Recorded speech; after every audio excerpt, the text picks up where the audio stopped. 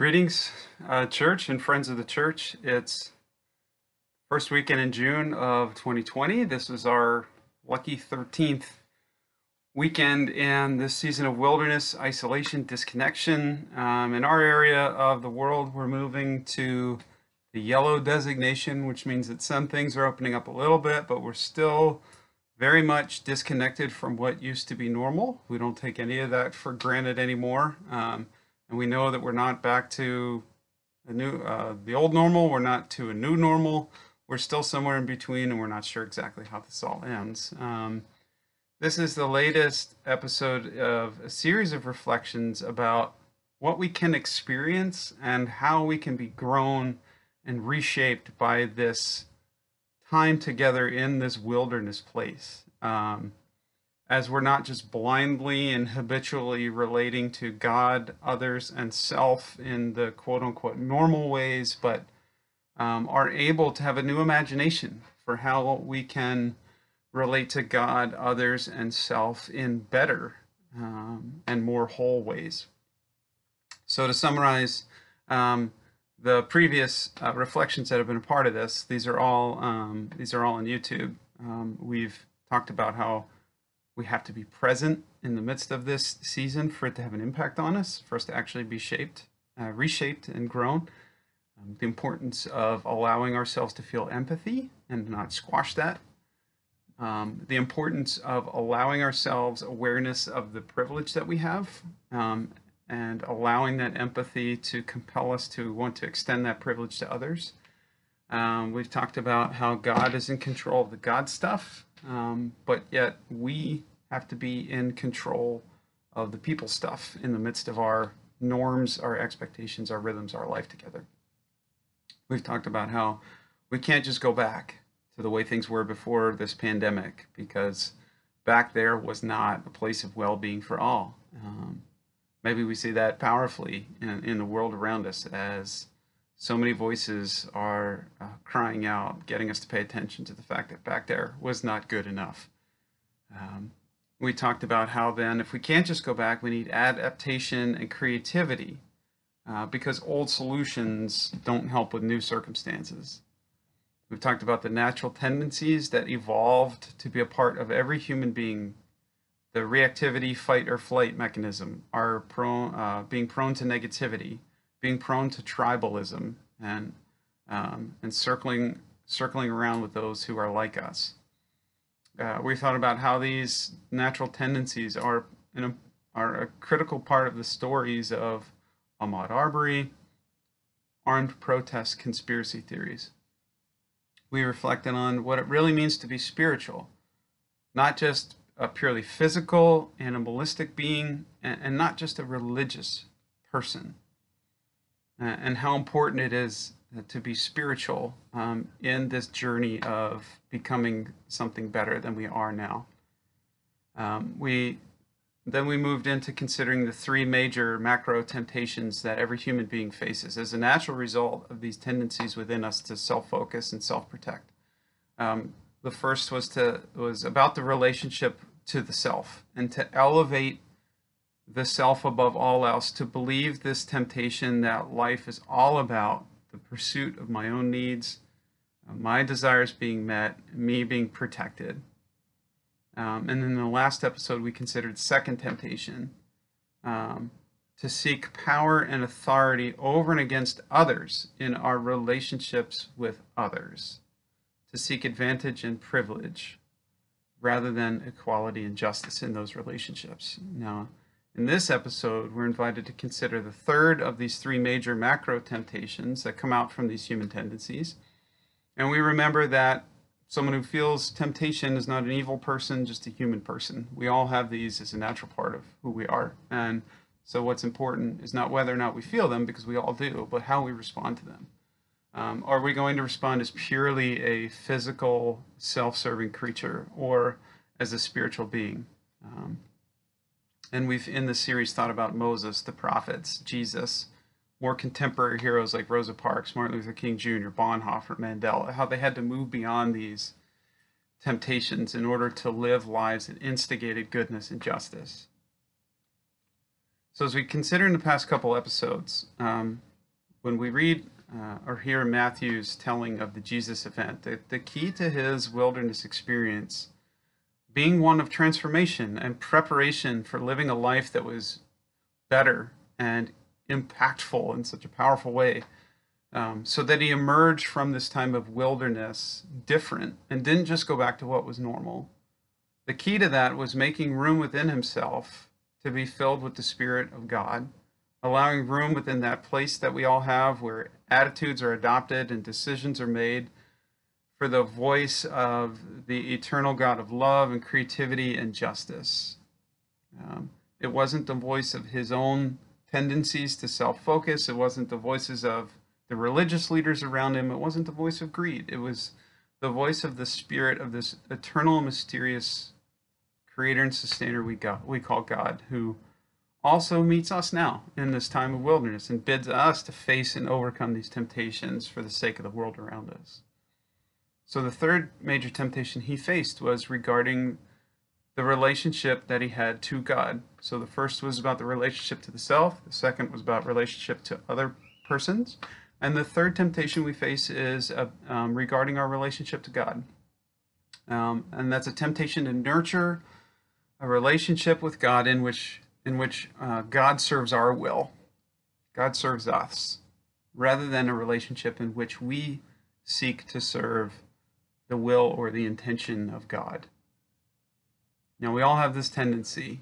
It's absolutely birthed out of our fight-flight, negative and tribal tendencies, to nurture understandings of God that are self-serving, to make us feel protected and safe, as though we have an advantage from the mysterious creator and sustainer we call God. That is a natural temptation and tendency that's hardwired into us, and therefore it's been a part of so many religious and spiritual worldviews. Voltaire said that if God created us in his own image, we have more than reciprocated. Mark Twain said it this way: God created man in his own image, and man, being a gentleman, returned the favor. Anne Lamott wrote that you can safely assume you've created God in your own image when it turns out that God hates all the same people you do. In these statements, we can hear how these self-serving, self-protecting tendencies that are the legacy of our evolution have shaped our religious, spiritual, philosophical understandings of the divine. I am afraid for the eternal well-being of myself or my tribe, and I can't run or fight away that fear. So what do? I make sure that my God understanding works for me. When Jesus was in the wilderness, this temptation presented itself when the voice that opposes God's will put this idea inside his spirit that he ought to go up to the top of the temple and jump off. And the rationale came from the scripture. God will command his angels to protect you.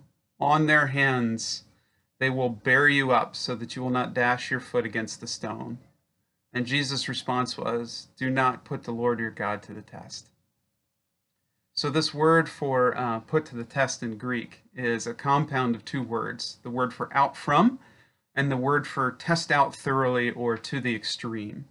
It's about pushing the envelope, testing the boundaries until you've exceeded them, moving out from and beyond them. It has this sense that the measures are improper and that the pushing takes one beyond the appropriate and reasonable limits. Maybe we know the difference between appropriate testing of boundaries for the sake of learning them and inappropriate measures designed to break and transcend the boundaries. My kids have an inherent natural tendency, as all kids do, to test boundaries so that they know they're loved and safe. But sometimes they inappropriately test those boundaries. They push in a way that's an inappropriate attempt to get me to favor them or to spoil them or to in some way meet their desires in an unfair or an unhealthy way. They try to make me into something that I am not. Instead of allowing me to be their father who looks out for their well-being and does what is best for them and their sisters and the whole household, they try to push me beyond those boundaries and turn me into something else, an enabler of their quest for privilege over and against their sisters, or trying to turn me into a servant or a genie who caters to their desires. The story of Jesus in the wilderness is not about the inherent and natural testing of God's love and loyalty so that it makes us feel safe in relationship with God as God is. This story is about the temptation to inappropriately test the boundaries and nature of God in attempt to get God to favor, spoil, or otherwise meet our desires in unfair and unhealthy ways. This temptation is about our attempts to make God something that God is not, moving God beyond the boundaries of what God is. Instead of allowing God to be the God of all nations, all peoples, all times, who seeks to provide for all the people of the world in a just humanity, we try to turn God into our enabler, our servant, our genie, who caters to our desires and our fears. Throw yourself down, says the voice. We all know gravity exists. We know that God made it so that it treats everyone the same. But this voice says, God will make a special exception for you. Even though gravity pulls everyone down, God will send some angels so that you're spared from what would happen to everyone else given the circumstances. You can turn God into someone and something other than what God is, says this temptation. You can turn God into a divine being who treats you with special favor instead of treating you the same as everyone else. This temptation may not show up in our lives in the same way. We may not be tempted to climb to the top of buildings and to jump, to turn God into a divine being in force of conditionality and favor rather than an unconditional force of love and provision and sustenance. But we are tempted in so many ways to turn God into a conditional being for so many other reasons. To believe that God has a different relationship with us, that we have a different standing before God, that we have favor with the creator and sustainer we call God, but that others don't. And when we fall to this temptation, it becomes our excuse for being conditional in our relationship to others and to treat others differently. When we fall to this temptation and we think God loves us more, affirms us more, condones us more, gives us permission to be over and against others more, then we have turned God into something that God is not. When Constantine claimed God as the enabler of the empire, that was turning God into something that God is not. When the Church of the Middle Ages became its own empire and crusaded under the banner of God's permission, that was turning God into something that God is not.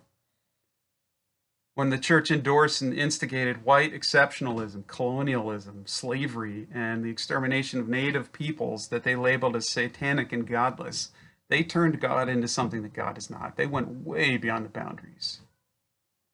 Today, when the people of the Church enable and turn a blind eye to paternalism, greed, homophobia, systemic racism, xenophobia, poverty, a sinful and ungodly widening gap between the wealthy and the poor, we are turning God into something God is not. We have tested too much, we've pushed too far, and it's been wholly inappropriate. And now we find ourselves beyond the boundaries of what God really is.